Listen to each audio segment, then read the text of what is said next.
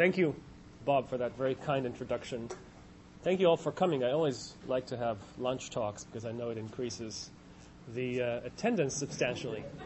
But we're locking the doors now, so can't leave. I'm very glad to be here at the Mershon Center.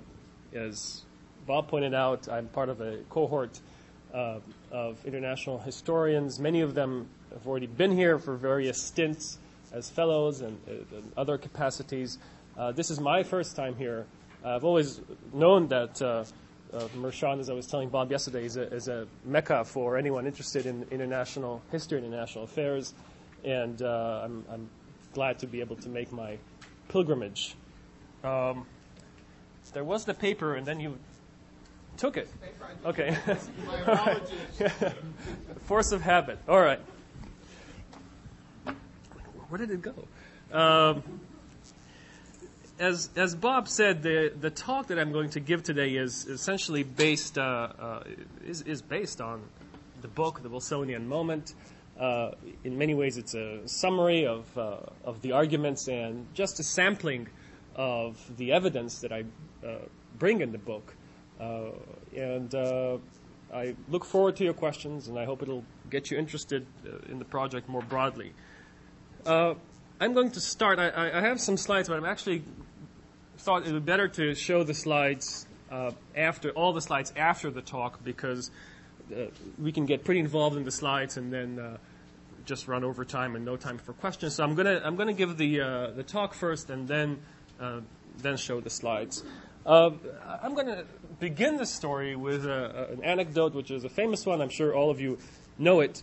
It happened in June of 1919. A young man in Paris, a man from French Indochina, prepared and circulated a petition to the world leaders who were then gathering for the Paris Peace Conference.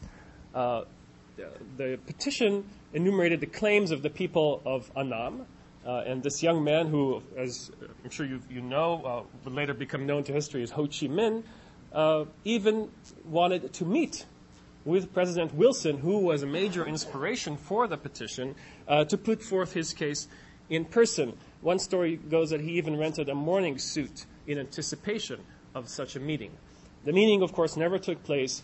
The suit presumably was returned unused, and a year later, Ho was on the road to communism as an alternative path to national liberation for his people.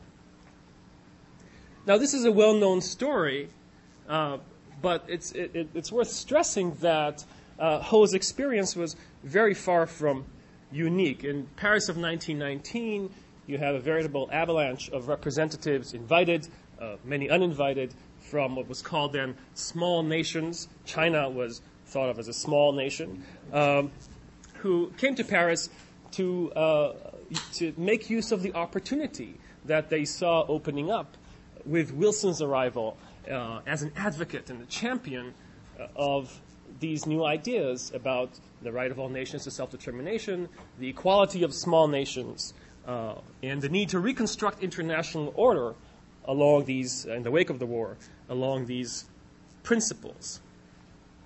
I argue that this point in time constituted a crucial shift, both in anti-colonial nationalist movements, in the development of anti-colonial nationalist movements, and also in the development of international society. The shift that we see in the 20th century from an imperial international society based on empires, national empires, if you will, but empires, to a post-colonial order based on the sole legitimacy of self-determining nation states.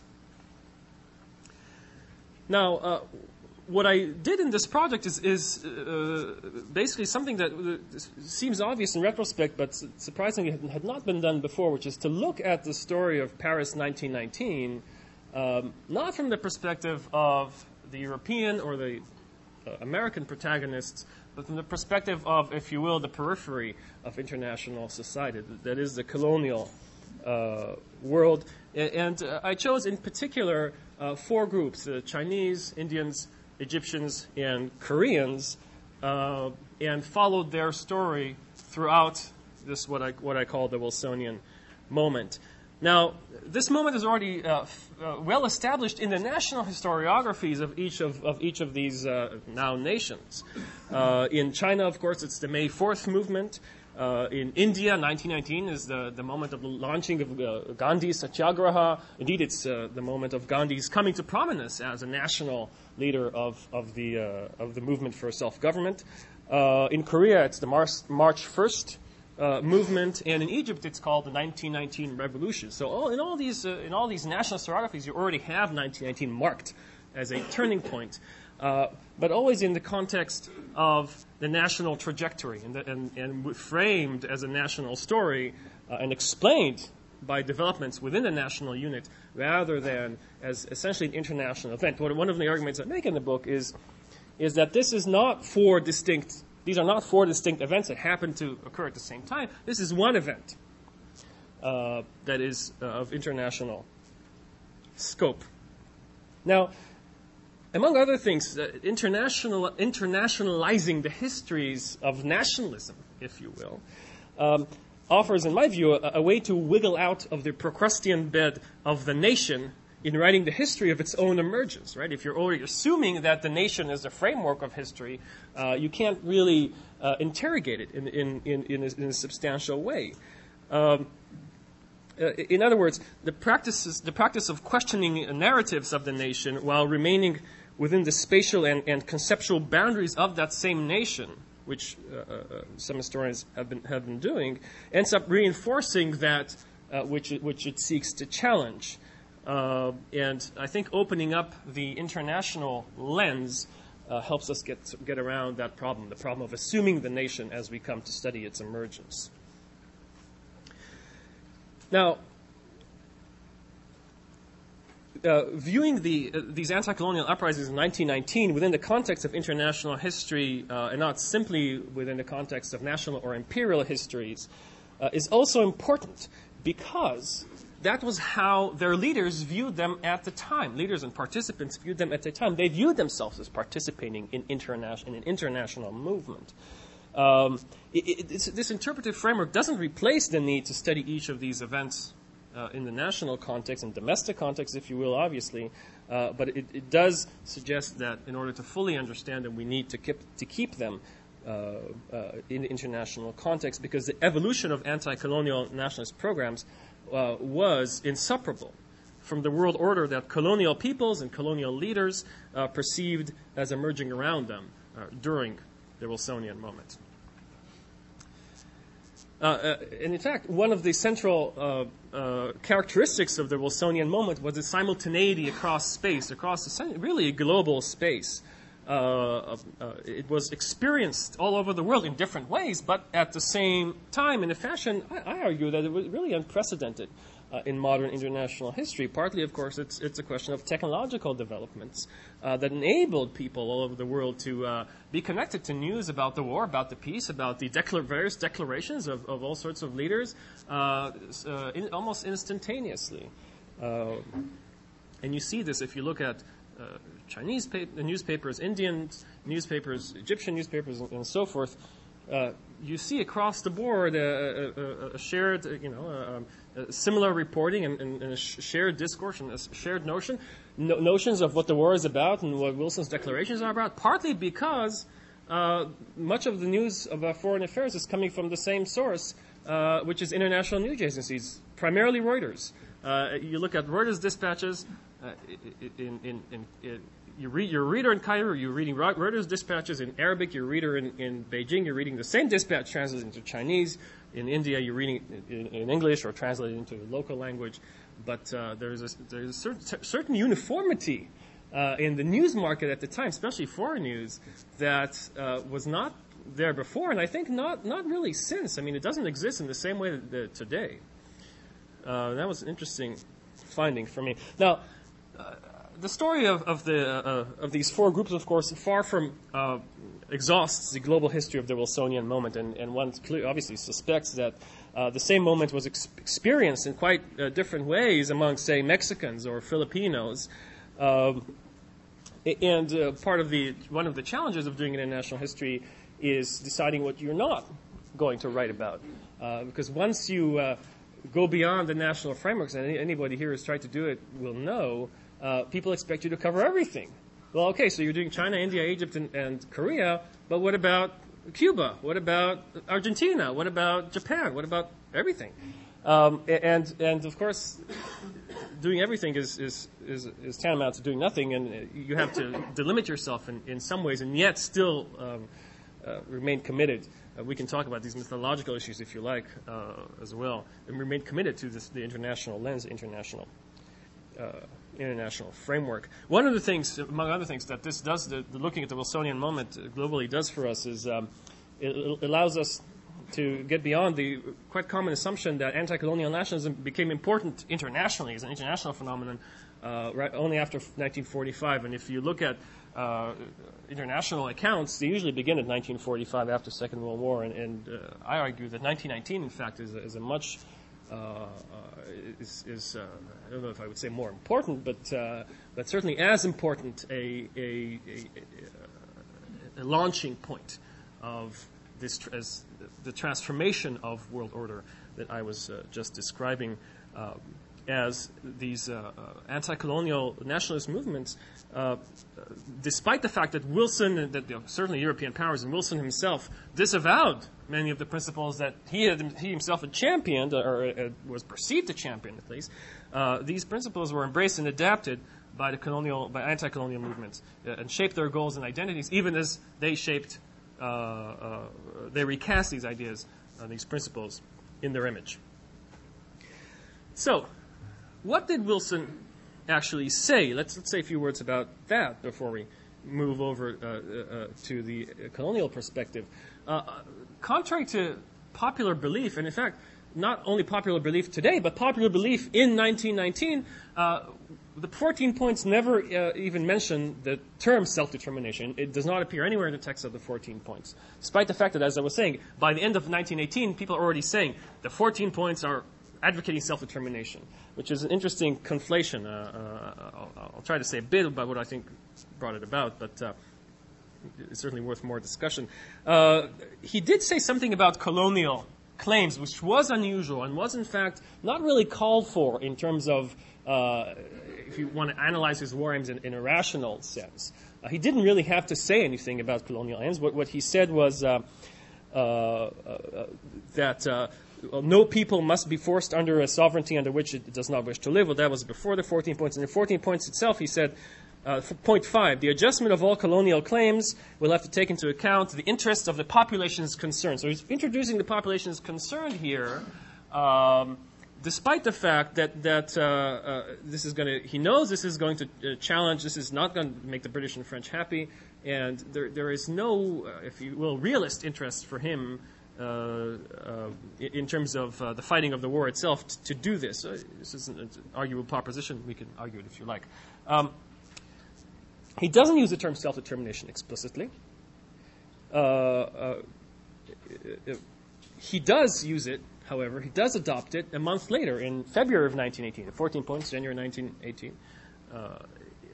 And he does take it. And where does he take it? I mean, self-determination is not a term that comes from Wilson's own background or own understanding. He was a historian, a political scientist. He studied quite deeply the constitutional tradition of England and America. This term does not come from there. In fact, the term was introduced into the international discourse of this time by the Bolsheviks, declarations of Lenin and Trotsky. And Wilson's adoption of this term is essentially a tactical move to co-opt Bolshevik rhetoric, first for the purpose of keeping the Bolsheviks themselves in the war. I mean, his main concerns in the beginning, after the Bolshevik Revolution, is that the Russians will leave the war, so he wants to give them a sense that he's, with them. But then, just to keep those who support the Bolshevik Revolution, especially the European left, on board with the war effort. So it's a very tactical move for him to adopt the specific term self-determination, and as soon as he adopts it, it basically is colored by his own political understanding of political philosophy and development. It basically becomes what in the Anglo-American tradition is self-government. It is a sort of notion of representative government, of accountability, very different from what Lenin and Trotsky meant when they were talking about self-determination, which for them was the right of ethnic groups to throw off imperial rule. And, of course, they adopted the term for their own pragmatic reasons. They wanted to break down the Russian Empire. They wanted to break down the Central European empires to facilitate revolution. So there's interesting, double meaning here to the term, which is not well recognized at the time, and I think still confuses a lot of people today when they talk about self-determination. Wilson, when he was talking about self-determination, was not thinking in terms of ethnic groups asserting their uniqueness and the purity of their polities. He was thinking in terms of much more belong to the Anglo-American tradition of self-government. Now, of course, Wilson did not intend and probably did not even imagine, although he talked about colonial peoples, he didn't talk to them, right? And he probably didn't even imagine that they were listening to these things that he was saying. But still, his rhetoric, as I was saying before, presented colonial nationalists with a discourse of international legitimacy that was hospitable to the demands for self-government that they were already entertaining. I mean, it's not that this was new for them, but this was a way to pursue these goals in the international arena, which hadn't an opening which hadn't been there before. H.G. Wells famously wrote about Wilson's coming to Europe in December of 1918. He wrote the following, and I quote, "For a brief interval, Wilson stood alone from mankind, and in that brief interval, there was a very extraordinary and significant wave of response to him throughout the earth. He ceased to be a common statesman, he became a messiah." This was H.G. Wells' take. He was obviously thinking of the European response, but this notion of almost a religious coming was not, in fact, limited to Europe. There's an Indian intellectual who writes at this time, so slightly after around the time that Wells is writing, and he describes Wilson's rapturous reception in Europe, and we all know about these stories of throngs of hundreds of thousands in the streets of Paris and London, and women in Italy lighting candles in front of pictures of Wilson as if he was a Catholic saint and so forth. Son of a Presbyterian minister, it's somewhat ironic. But so an Indian intellectual was writing about that, and he said that, and then he said the following. He said, and I quote, "Imagination fails to picture the wild delirium of joy with which he, being Wilson, would have been welcomed in Asiatic capitals. It would have been as though one of the great teachers of humanity, Christ or Buddha, had come back to his home." So he's appropriating Wilson as an Asian sage, right? In this context, Christ is an Asian sage as well, which is obviously an accurate description. So Christ or Buddha, I wonder what Wilson would have thought of that image. Certainly Christ would have been appealing. Buddha, I'm not so sure. Now, how is this understanding, this depiction, this image of Wilson propagated? Why is it so widespread? Why is it I don't want to say global, but widespread internationally? Well, part of it certainly is the unprecedented wartime propaganda effort that the American government very consciously put into the war. It was headed by the journalist George Creel, head of the Committee of Public Information. And for Creel and the Committee of Public Information, the apotheosis of Wilson and the widest possible dissemination of his addresses globally was a main purpose of at least the international part of the operations. So, and this is really the first major war where psychological warfare or public relations becomes so crucial. And the Americans have their own way of doing that, and it's quite effective, partly because of already preconceived image in many parts of the non-Western world, of America being not exactly pure, but certainly as compared to European powers, a far more favorable image of the United States. And Wilson himself gets a lot of credit for having been an intellectual and a professor in societies like China, where this is seen as this ideal of someone who is an intellectual and at the same time a political leader is sort of close to the Chinese ideal of the Confucian sage, and certainly Chinese at the time make that parallel and comment on that. So spread of newspapers, spread of, well, I was going to say that American propaganda effort is important, but it doesn't explain nearly everything that we need to explain, because even in places where it almost did not take place, at least not directly, such as India, as part of the British Empire, we see the same kind of spread. So it's not just the propaganda effort; it's the news agencies, it's the spread of print journalism in all of these places in the preceding decades. It's the rise of a reading public, still a minority, but still an important and broadening minority in all of these places. All of this is important. So the end result of this is, as the war draws to an end, many nationalists expect not only like or want to use Wilson's or adopt Wilson's ideas, but also expect, and this is important, they also expect him personally as a political figure, as a powerful figure in the world arena, to support them. So it isn't just a question. I don't want to create the impression that this project is a story of the dissemination of ideas. This isn't about ideas. This is about politics. This is about how do you take ideas or visions or goals that you have, say self-government, self-determination, how do you make them politically feasible? How do you mobilize behind them? How do you get power, right? Literally speaking, behind them. And as far as they were concerned, Wilson was a concrete representation of this power, that not just to talk about these ideals, but also to implement them in a concrete way. Indeed, to bend the arm of the colonial powers. In one sense. There's an influential Chinese journalist who wrote, as Wilson was arriving in Europe, wrote, and I quote, that thinking Chinese are looking to President Wilson to speak for China at the conference. He informed his readers that the president is, and I quote again, is kind-hearted in dealing with a weak and oppressed nation, just in his relationship with a strong power, and extremely severe in his treatment of predatory countries, in this case, Japan. I have not met him, but his picture as thrown upon the screen or shown in the magazines, and here again I like this sort of visual representation. They were seeing his pictures on the screen. They were seeing his pictures in magazine. Serene, resolute, fearless, and yet gentle, reasonable, and friendly. All this from a picture shows that he is not a man who temporizes. On the contrary, he is spiritual, fair-minded, and firm. Now, in Egypt, there were similar hopes. The vice president of the Legislative Assembly in Egypt, a man by the name of Zarlul, if anybody knows Egyptian history, you know that he's considered the father of the nation. He telegrammed the President Wilson directly to assure him, and I quote, that no people more than the Egyptian people has felt strongly the joyous emotion of the birth of a new era which, thanks to your virile action, is soon going to impose itself upon the universe. I think virile action is important here. It's not just a question of your very attractive ideas. It's a question of expectations for virile action.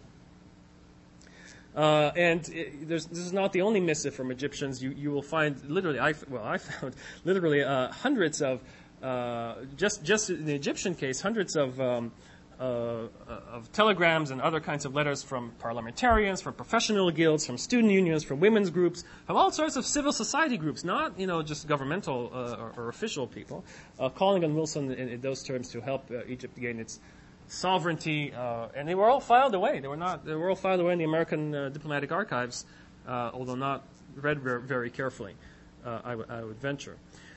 Indian nationalist leader Lala Lajpat Rai wrote to Wilson that his 14 points, and I quote, were bound to thrill the millions of the world's subject races. He said that Wilson had introduced a new charter of the world's freedom. And an Indian editorialist wrote the following: "We should put forward our demands. It will be a sin if India does not lay her ailments before Dr. Wilson." And it's nice. I mean, Dr. Wilson was referring to his PhD, I believe, but still, it's a nice sort of confluence. India lays its ailments before Dr. Wilson. And again, we should put forward our demands. So this is an opportunity for action. This isn't just about ideas that are attractive. So in December of 1918, only a few weeks after the armistice, the Indian National Congress is still a significant force in India today, departed from its traditionally moderate stance vis-a-vis the Raj and demanded that elected Indian representative be admitted to the peace conference. So India is an independent international body. Dozens of local home rule leagues, as they were called, throughout India authored similar petitions to the Egyptian ones asking to be granted self-determination, or the conference grant them self-determination based on Wilson's principle.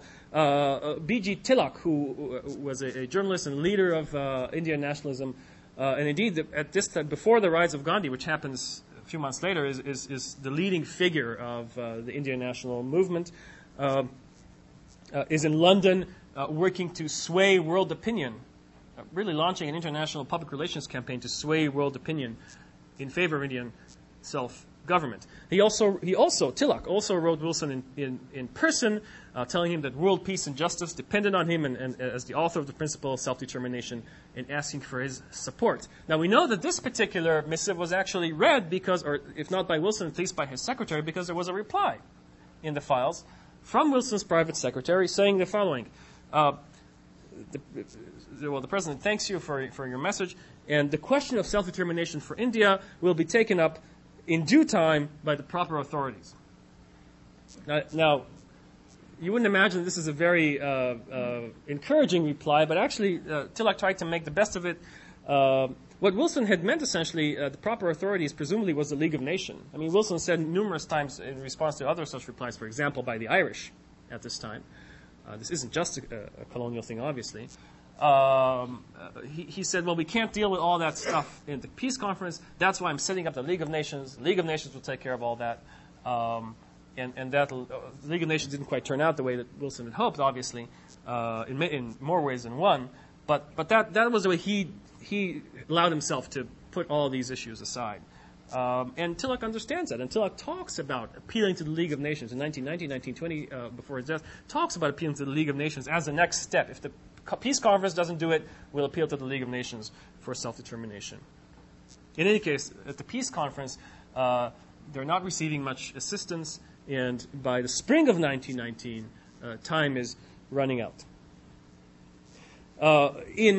For the Chinese story is a bit different. For those of you who know a bit about the story of the peace conference, China was, unlike these other parties, was a recognized state and had official representatives. It was on the side of the Allies, had official representatives in Paris.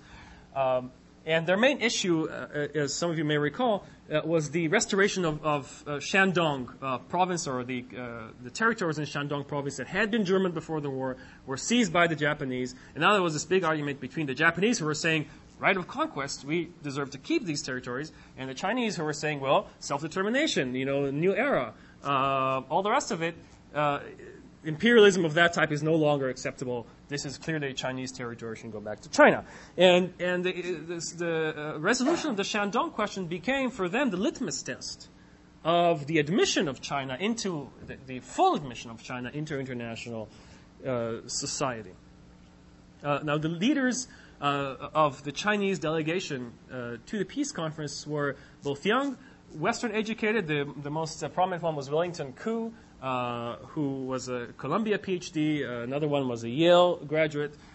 This is another thing that you get, just like seeing Reuters and all of these papers. When you see the representatives from all of these different places, many of them share similar educations. All of them read at least one European language, either English or French. And this is not a case of people who come in and they hear self-determination. It's a Western idea. They don't know what it means. They interpret it in different ways. They're very well clued in to this discourse and to what's going on, and they read the languages, and they're, I don't want to use the term westernized exactly, but I suppose that's not an inaccurate term. And I think, again, this is in some sense unprecedented, and also doesn't really happen again afterwards. Subsequently, Mao Zedong certainly knew far less about the West than Wellington Koo. We can also talk a bit about that. For example, if we go back to Egypt just for a moment, the 1919 revolution comes about because Egyptians, as soon as the war ends, an Egyptian delegation led by this man Zaghloul goes to the British High Commissioner and tells him, we demand to go to Europe to make our case in person. He says no, or he says wait. That's actually what he says. this famous evangelical quip that when you pray and ask God for something, He says either yes, no, or wait. Have you ever heard that? I thought it was interesting because the wait part of it is kind of indeterminate. So this was what the Egyptians were told. Wait. They weren't willing to wait, however, because as far as they were concerned, once the conference is over and everyone is gone from Paris, especially Wilson, the whole story, the window of opportunity is closed. So no waiting. They demanded to go. They mobilized public demonstrations against British rule, demanding self-determination and so forth. The British clamped down violently. At one point, they just decided to round up Zaghloul and some of his supporters and use this usual imperial tactic of exile, sending them to exile in Malta. As soon as they did that, everything erupted, and there was a series or a period of violent clashes, which in Egyptian historiography is called the 1919 Revolution. Now, I'm skipping the events in Korea, although they're an important part in the book. Just for brevity, for those of you who don't know about the March 1st movement, you can read the book or we can talk about it later. But similar things happen in Korea. A gathering to demand self-determination, a manifesto that talks about Wilson, talks about a new era, and obviously March 1st is the day that this is launched. Japanese clampdown, violence, and so on and so forth. And the March 1st movement is born. When Egyptians realized that Wilson was not supporting their cause, in fact, in April 1918, he recognizes officially the British protectorate in Egypt, and there's a backstory here too, but that happens. One of the leading intellectuals in Egypt at the time says that this decision came like a bolt of lightning. Here was the man of the 14 points. Among them, the right to self-determination. Again, the 14 points doesn't say anything about self-determination, but here already it's appearing. Among them, the right to self-determination, denying the Egyptian people its right to self-determination. And then he asked, is this not the ugliest of treacheries? Is it not the most profound repudiation of principles?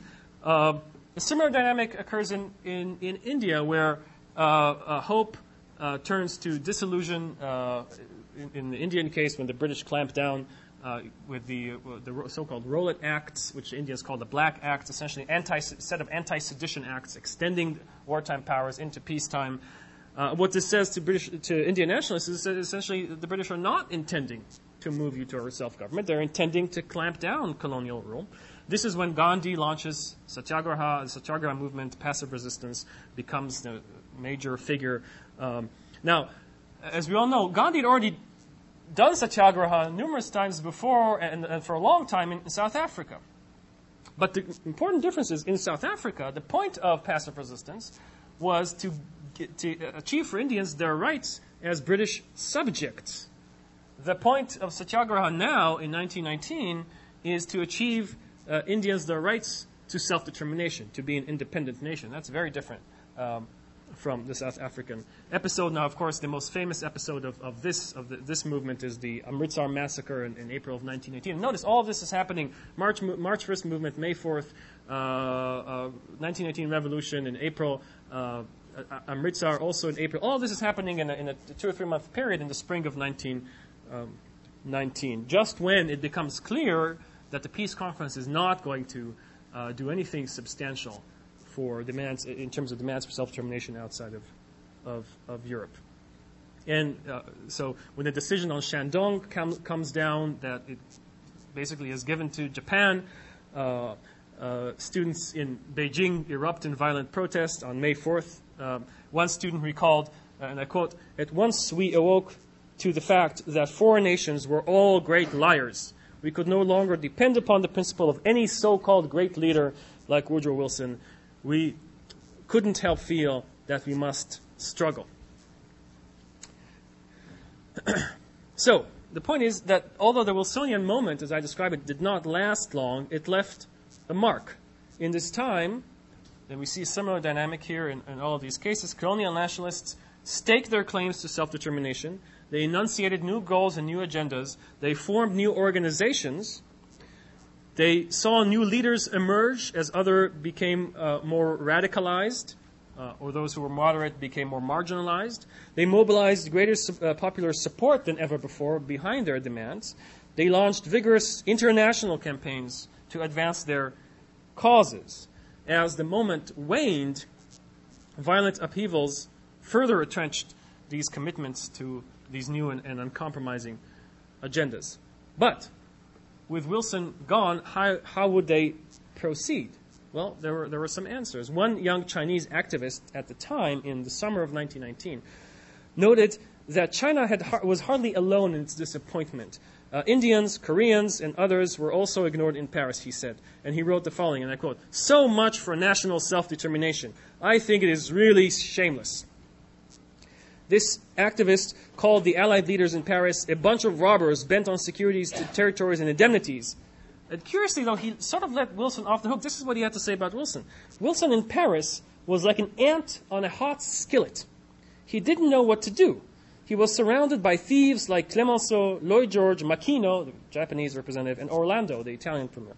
One day, I like this part especially, one day a Reuters telegram read, so this activist in relatively remote part of inland China in Changsha is reading a Reuters telegram about the Paris Peace Conference. It said, "President Wilson," the telegram said, "has finally agreed with Clemenceau's view that Germany not be admitted to the League of Nations." And he writes, "When I saw the words 'finally agreed,' I felt sorry for him for a long time. Poor Wilson." And that's the title of the article, "Poor Wilson." And those of you who recognize this style know that this young activist is Mao Zedong. And indeed, these ruminations in the summer of 1918 were his very first public writings about politics. So this was a crucial moment that essentially launched his career as a political figure. Not yet a communist, not yet a Marxist, but someone who is thinking about these things in international terms. Now, with Wilson and his ideals now defeated, Mao spied another force rising to rally the people of Asia. The Russian Bolsheviks, he wrote, had made, remember, this is before he'd known anything about Bolshevism, had made headway into Asia, and their ideas could not now be dismissed out of hand. Each of us, he said, should examine very carefully what kind of thing this extremist party, as it was known, really is. Now, at around the same time, a young British-educated Indian barrister made similar observations. With Wilson and his 14 points gone, Russian Bolshevism now appeared as the chief potential ally of colonial nationalists in the international arena. Perhaps, he mused, some form of communism will be found to suit the genius of the Indian people better than majority rule. And, of course, this barrister was Jawaharlal Nehru. The young Jawaharlal Nehru, the young Mao Zedong. And I think it's important here to note that it's about ideology, yes, but it's also about pragmatism. It's about where do you get your support. It's not just which ideas are more attractive. It's which programs can be implemented, which programs will lead you to your goal of self-determination, of self-realization in the international arena. But if Wilson was gone, he was not entirely forgotten. Shortly after his death in early 1924, the Egyptian intellectual Muhammad Hussein Haikal eulogized him in world historical terms. Incidentally, those of you who know something about Egyptian history in the 50s and later, this is not the same Haikal, Muhammad Hussein Haikal, who was Nasser's advisor. This is another one, but also a well-known intellectual in Egyptian history, a liberal who then turned a more fundamentalist. This is how he eulogized Wilson in 1924, and I quote, "We all know Dr. Wilson. We all remember the time when we gazed at the 14 points in awe. We all remember the great hopes built upon these principles, hopes which still grip the world. The violent conflict between East and West, between imperialism and self-determination, between slavery and freedom, between darkness and light, this conflict, which began on the day that the Great War ended and will continue until light triumphs and right prevails, began on the day that the Great War ended. Is it not the consequence, this conflict, of these great principles that some today see as illusions? They are not illusions. They are a force which has built up over the ages, created by general suffering and hopes, by individual dreams and yearnings, by the ideas of philosophers and the words of poets, by all the power, feeling, and desire of the human soul. Then fate chose President Wilson as their translator and spokesman." Woodrow Wilson is the voice of humanity's deepest yearnings. I think that Wilson would have, had he read these words, he would have been, on one hand, heartened, on the other hand, dismayed that this is coming from Cairo, Egypt, a place he never would have considered as an arena or an audience for these sorts of ideas that he was propagating. Now, recognizing the importance of the Wilsonian moment to the rise of anti-colonial nationalism doesn't discount various other explanations, domestic, imperial, for the rise of these movements. Deprivations of war, blow to great power, prestige, and all the rest of it. It does, however, as I tried to suggest, bring out a pattern that has intriguing similarities across cases and focuses our attention on the role of international norms and their transformations on domestic developments within national communities. Of course, as I was trying to stress, my argument is not that Wilson's rhetoric created colonial desires for independence. That's obviously not the case. It did, however, offer them a novel discourse of legitimacy in the international arena. They could, for the first time, take these claims to the international arena and submit them there, and with all the attendant mobilizing, organizing, institutionalizing that's involved in that. Wilson's rhetoric essentially conjured an international society in which the claim to nationhood was a ticket to membership, if you will, the currency of sovereign personhood. Now, again, I want to emphasize to conclude, that framing the Wilsonian moment in the colonial world as an international event is not simply an analytical device or an expression of a particular historical approach. I don't want this project to be confused with comparative history. That is, to say, here are similar events, let's compare them. It's not the case. In fact, it represents, in my view, historical reality, because actors at the time saw themselves as acting on an international arena. And when we talk about their actions only in national contexts, we miss a lot of what they were intending to do and what they were aiming their actions and their words at. Now, there are four ways, I think, in which we can, at least, in which they were at the moment, operating internationally. First of all, their physical location. Now, the individuals and groups that participated in the events of we talk about Korean nationalists, Egyptian nationalists, but and so forth. But in fact, these nationalists are dispersed all over the globe. Koreans from Shanghai to Philadelphia were integral to the March 1st movement. Chinese in Paris, Peru, and Cambridge, Massachusetts took part in the May 4th protest. Egyptians in Manchester, England, and Geneva joined the 1919 revolution. And Indians in London and New York City were crucial to the campaign for Indian self-determination. Moreover, the very national character of the territories that they each claim to represent, the Korean Peninsula, the Indian subcontinent, British Protectorate in Egypt, Chinese subcontinent at the time ruled by a patchwork of warlords with at least two governments vying for legitimacy. The fact that these were in fact nations, national territories, was at the time an important point of contestation. So if we assume it in our framing, we will beg the question, right? It was essentially their major argument that these territories were in fact nations and these peoples were in fact nations. And it's always been ironic to me that national leaders seem to come disproportionately from outside what ends up being the territory of the actual nation. And it's certainly operating. I mean, Sun Yat-sen almost never stepped in as an adult in China until he became a president. Syngman Rhee in Korea, and so forth. Number two, in terms of international framework, is perception. As even those nationalists who were based in the national territory as they saw it, saw themselves as embedded and their actions as embedded in the broader global context. Egyptians, for example, noted the arrival in Paris of Arab representatives, the Emir Faisal, the famous Emir Faisal, and others who were promised self-determination, and concluded that Egypt deserved no less. Indians published maps that located India, and we'll see it soon, within a world of dependent nations yearning for liberation. Chinese placed their desire to recover the German territories in the context of changing international norms. Koreans stressed the similarity of their predicament to that of Belgium under German occupation, and asked for similar redress.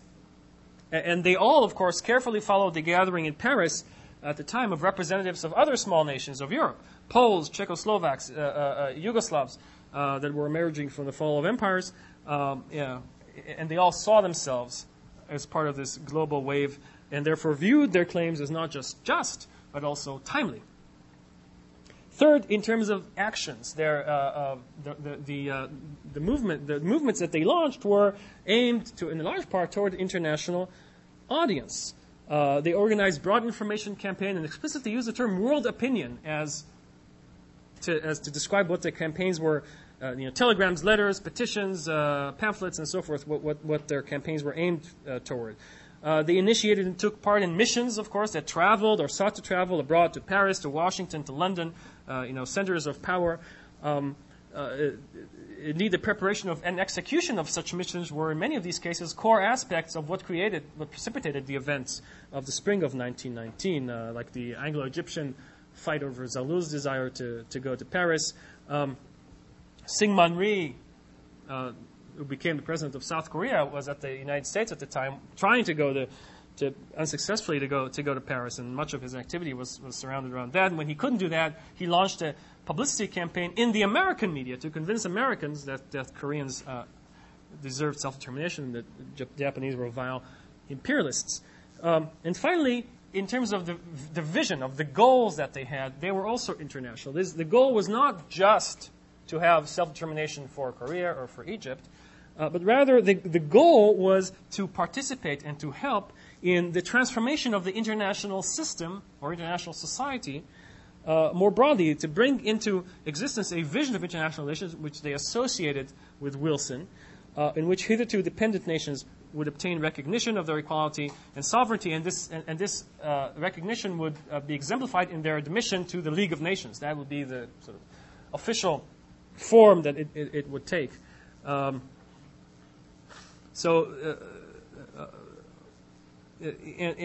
within this new order, they saw liberal reforms domestically, or at least they argued liberal reforms domestically toward democracy, toward liberalism in their particular nations, would dovetail and interact with liberalization, the similar liberalization of international society.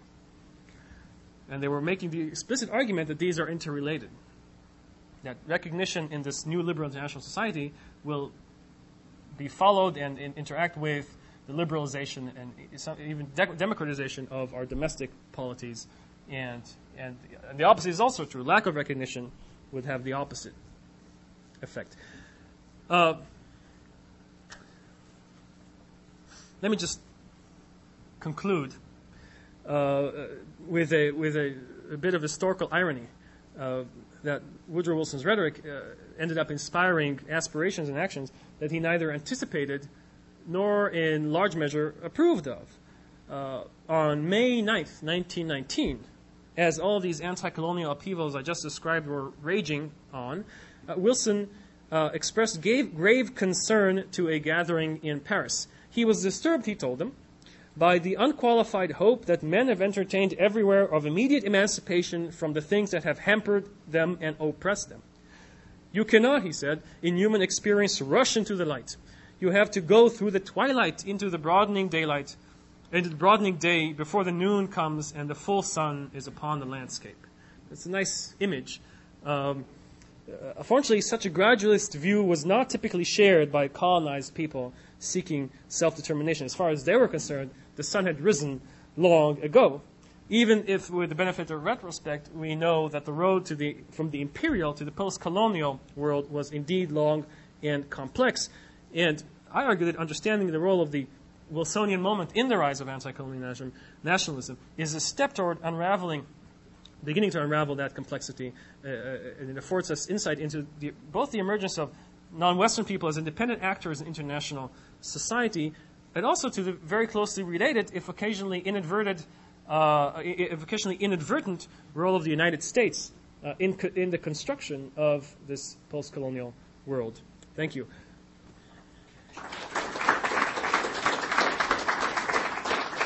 Do we have time to show some slides, or should we skip the slides? It's about maybe 5 minutes. Sure. All right? Slides, have slides.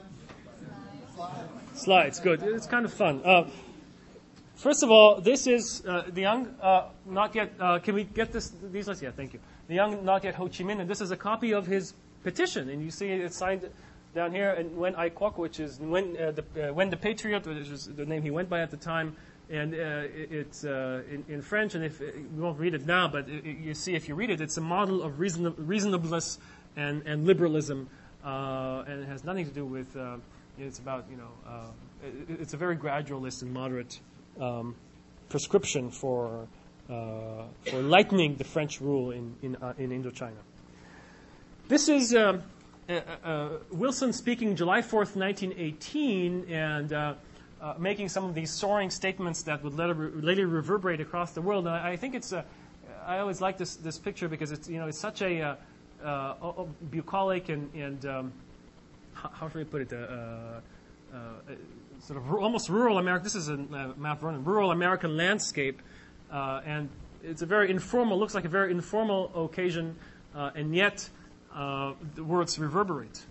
And the man lurking right behind Wilson's, this man here, right behind his shoulder is George Creel, the man who was, more than any other man, certainly responsible for the propagation of both Wilson himself and his texts as the heralds of a new era. Now, a woman on the right is Wilson's second wife, Edith, and of course on the left is Robert Lansing, Secretary of State. This is a famous photo of Vive Wilson, Wilson's reception in Paris, the crowds and so forth. This is an advertisement from an Indian newspaper in the spring of 1919, or even earlier, I think, actually around the winter of 1918-1919, I believe, that advertises a new volume that was published by Ganesh and Company Publishers in Madras, a noted publisher of nationalist literature, and you can see the other books, India for Indians, India's Claim for Old Rule, the Indian Nation Builders, Heroes of the Hour, including Gandhi and all the rest of it. But the first book in their list, if you will, is The Modern Apostle of Freedom, Woodrow Wilson, and a collection of his speeches and so forth. So this is being sold in India, this collection by a nationalist publisher, as a crucial text. Every Indian nationalist, one of the reviews said, every Indian patriot must read this text and take it to argue with people who say that India doesn't deserve self-government. This is a Chinese celebration to mark the armistice in November 1918. And you can see here, the sign says the world must be made safe for democracy. And there's a sign here that supports world peace or world harmony, Shitidato, and the one that supports the League of Nations. Basically support for the world. I mean, the world has to be made safe for democracy. Of course, a direct quote from Wilson. This is a map that was part of a pamphlet that was published by Indian nationalist organization, India United States, actually. And you can see here are the oppressed nations of the world. What will the peace conference do for them? So it's a global lens through which they're seeing this. And there's an interesting the description of each of these, interesting legend here. There's dependencies. Look at this category. Nominally independent, really dependent. And China is in that category. Notice, China is in the category of nominally independent, but really dependent. And then we have nominally republics. This is all Southern Africa. I don't know, you probably can see this. White free, natives dependent. All of Southern Africa. Protectorates, old Turkey, fate undecided, and independent. And so you can see that they have this global and quite unvarnished view of the situation. This is a cartoon which I really like. It was also published in another pamphlet that Tilak had put out. The pamphlet was called Self-Determination for India, and made the arguments, using all sorts of quotes from Wilson, that India deserves self-determination. But look at this. There's a ship, SS Self-Determination, new route from autocracy to freedom, now sailing, right? And you see all these exotic characters boarding the ship. You see Arabs, you see Turks, you see Jews, you see Armenians, several that I don't recognize, and only one character, which perhaps not entirely arbitrarily happens to be the only woman in the picture, representing India, is being blocked from boarding the ship. And who's on board? Captain Wilson on board the ship says, hello, what about India? Well, why don't you let India board the ship? And the passport officer, who is Lloyd George, of course, the British premier, says, no passport, Captain. So I think this is a great illustration of what they had in mind at the time. This is also a photo I really, really like. It's in the book. I don't think it was ever published prior to this. I found it, I think in what is an unpublished database. This is an Egyptian woman, upper-class woman, giving a public speech in the spring of 1919. The caption that the original photographer put said that she was calling for 3 cheers for country, for liberty, and for President Wilson. And you can see there's a large crowd. One of the things that happened in 1919, both not only in Egypt, but especially in Egypt, was that women came into the public sphere in a way that they never had before, and participated very actively in this movement. And in some ways, in ways that we don't see today. If you look at, it would be very hard for you if you go to Afghanistan or Iraq today to see women in this kind of a forum where all men are listening and you have these women. And I like the way in which she's covered with the veil, but the veil is sort of slipping down. You can see her nose. I think it's symbolic for something. I'm not sure what. So this is Cairo. This is a few pictures from the Korean movement. This is in Seoul. Again, Korean women marching for independence. This is the one on the top right. Is in Philadelphia. The Korean Independence League in Philadelphia had a large conference, and they marched for independence. This is also in Philadelphia. This is Syngman Rhee right here, the fairly young Syngman Rhee. And anybody recognize where he was sitting? This is George Washington chair in the Constitutional Convention. This is in Philadelphia, in Independence Hall. And here he is. This was, now it's all roped off. You can't sit in George Washington's chair, but presumably back then you could do it. And here he is taking the picture. Obviously trying to associate the Korean struggle with the American struggle. Is there one more? Oh, this is the young Mao Zedong in 1919. And that's all I have. Thank you. Would you like to just recognize some? I can do that, sure. Should I keep the microphone on, or how we should do that? Because we won't hear the question, I don't think, in the recording. How do you want to do it? Okay, I can do that.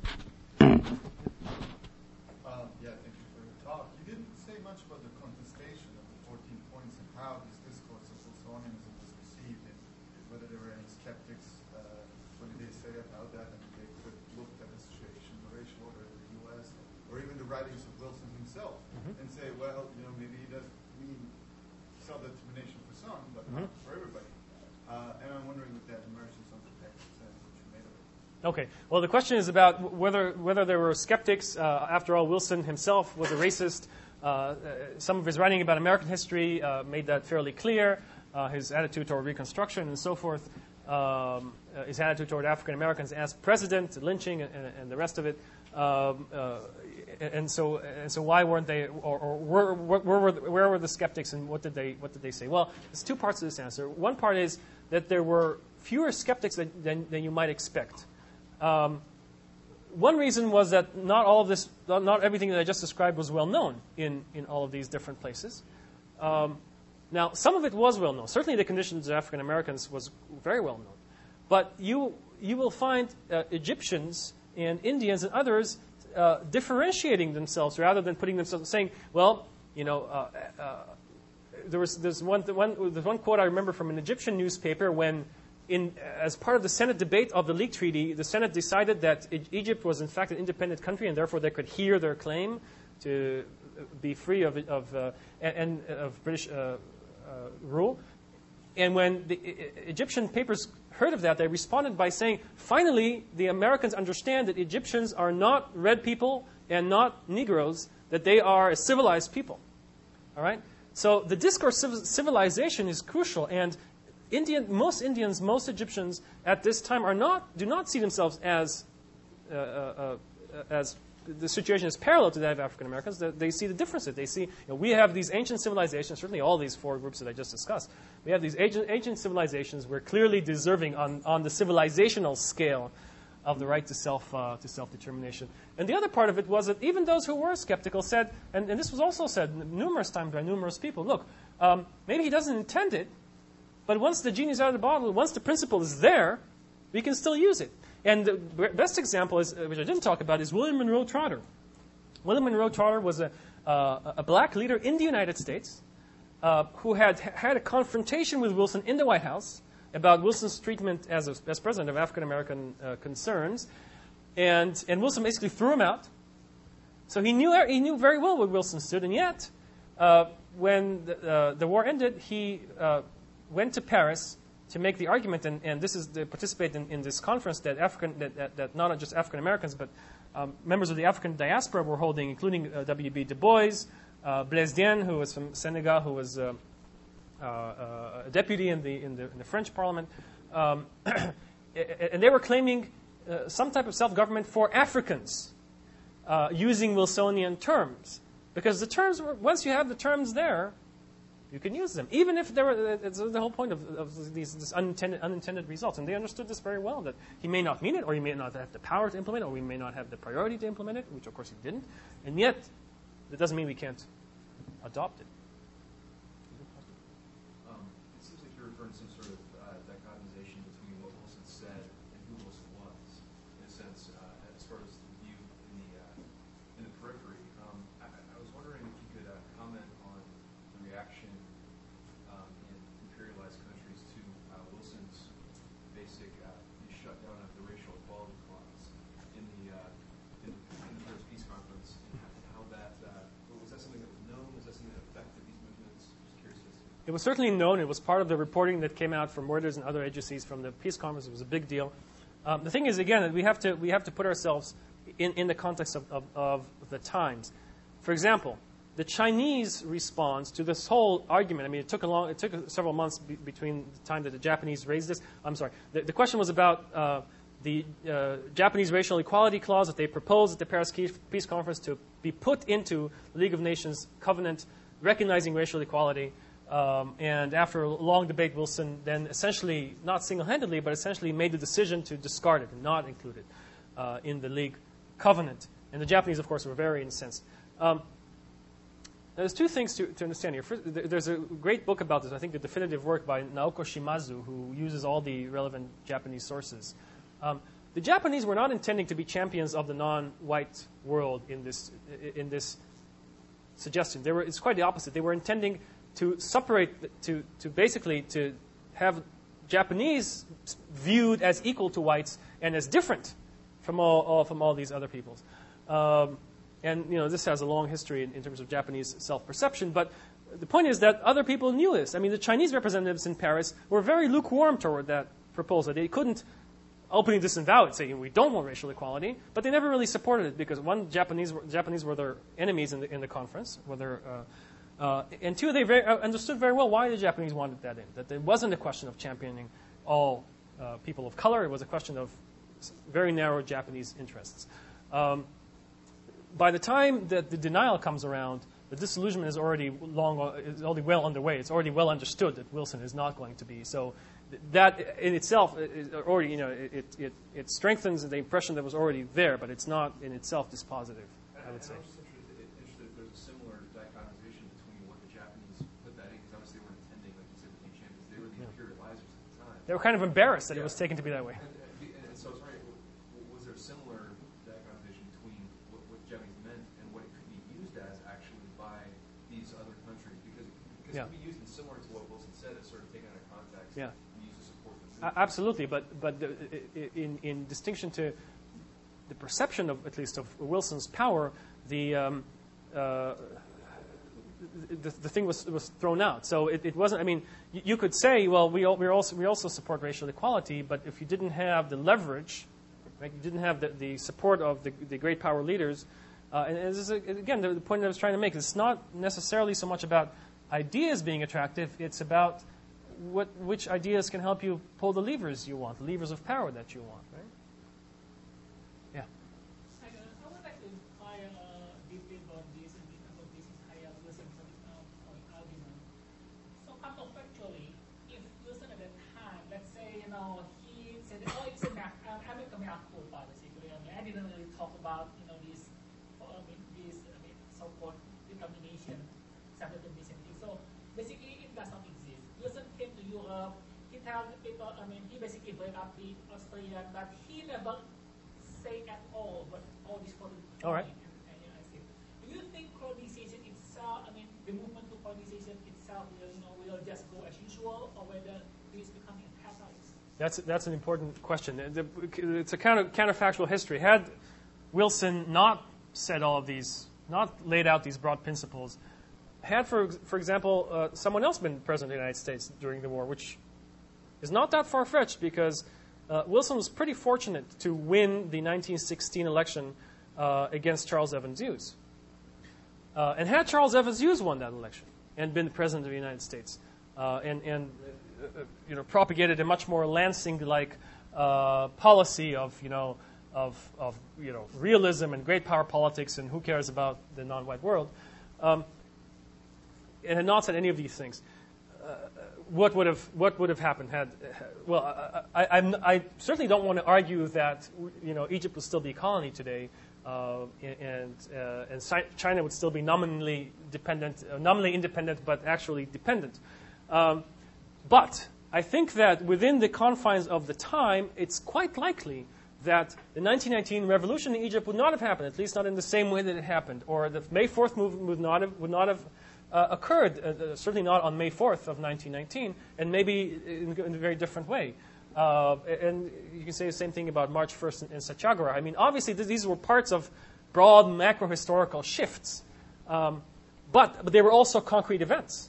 I mean, most of the historiography, this is kind of puzzling to me when I was reading into the historiography of the May 4th movement, within Chinese history.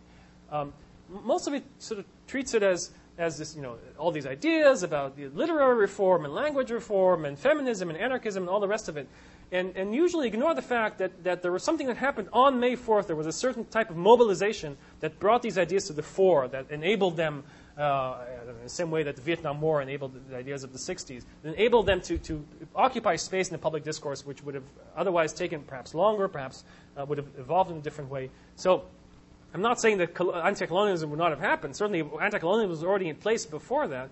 But I am saying that events would have been significantly different. I can't speculate how different because obviously that would be counterfactual history, and we don't do that. Thanks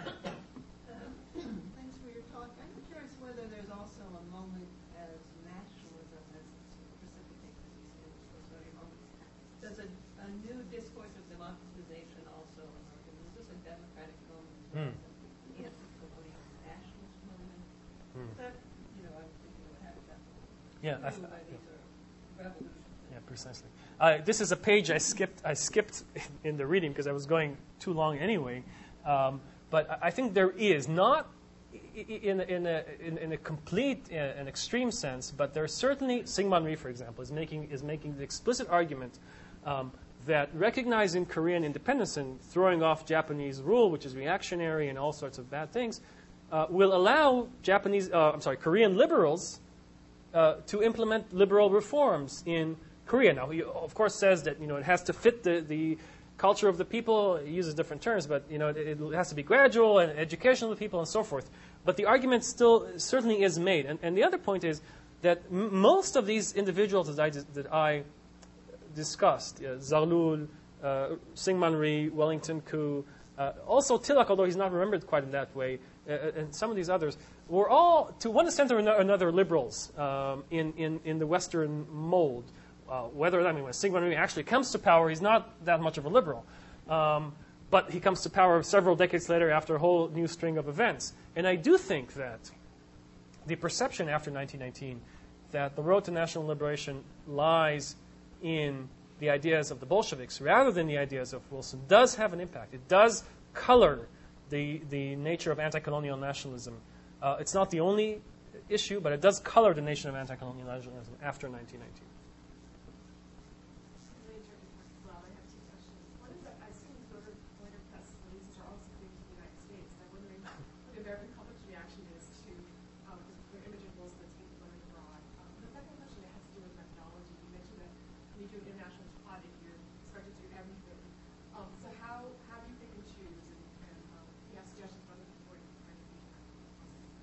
Oh, okay. So the question is, what was the American domestic response to all of this PR blitz, if you will?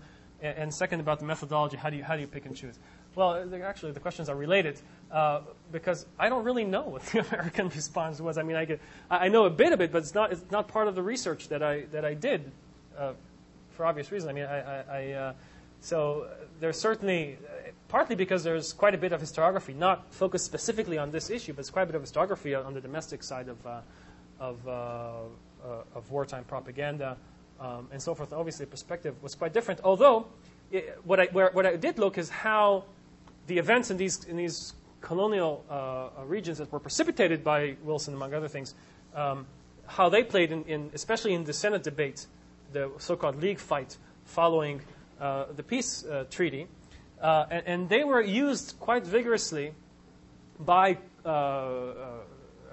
congressmen and senators who opposed, especially who opposed Wilson, to make the point that the treaty is, it's a bad treaty because, look, it oppresses the Egyptians, it oppresses the Koreans, it allows the Japanese to do what they want. Many of these people were anti-British, were anti-Japanese in the first place. But on the other hand, you get the sense that we're making these arguments. These are for them, the point of these arguments is to bring down Wilson. The point of the argument is not to liberate Koreans or to liberate Egyptians. So they're using it as an axe against Wilson in the context of domestic debate, but they don't really care about. I mean, that's obviously not surprising. Why would they, right? I mean, they still, when you hear Senate debates today, it's not about over there. It's about over here. The second question is a methodological question. Is really a very hard question for me to answer. Something I'm still struggling with. I mean, I would like to pretend that there's some overarching principle that I used to select these places that I looked at. But really, it was a combination of what languages I could read and where things happened.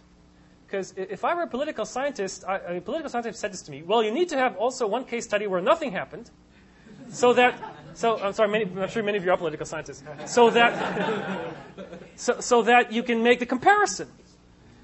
But my answer to that, and I'm not sure it's a great answer, but that's the only answer I have, is I'm a historian. I am in the business not of case studies. I'm in the business of telling about things that happened. I can't talk about things that didn't happen. So I mean, these were some at least of the major events of the spring of 1919 that were really. So there certainly could have been regions of the world where nothing of consequence happens in 1919. I don't really think it destroys my argument. Like I say, it doesn't have to be completely global in order to be international. Because a lot of people have classes at 1:30, perhaps we should break it off here and encourage people who have individual questions to stay around for some more conversations. So, thank you. Thank you.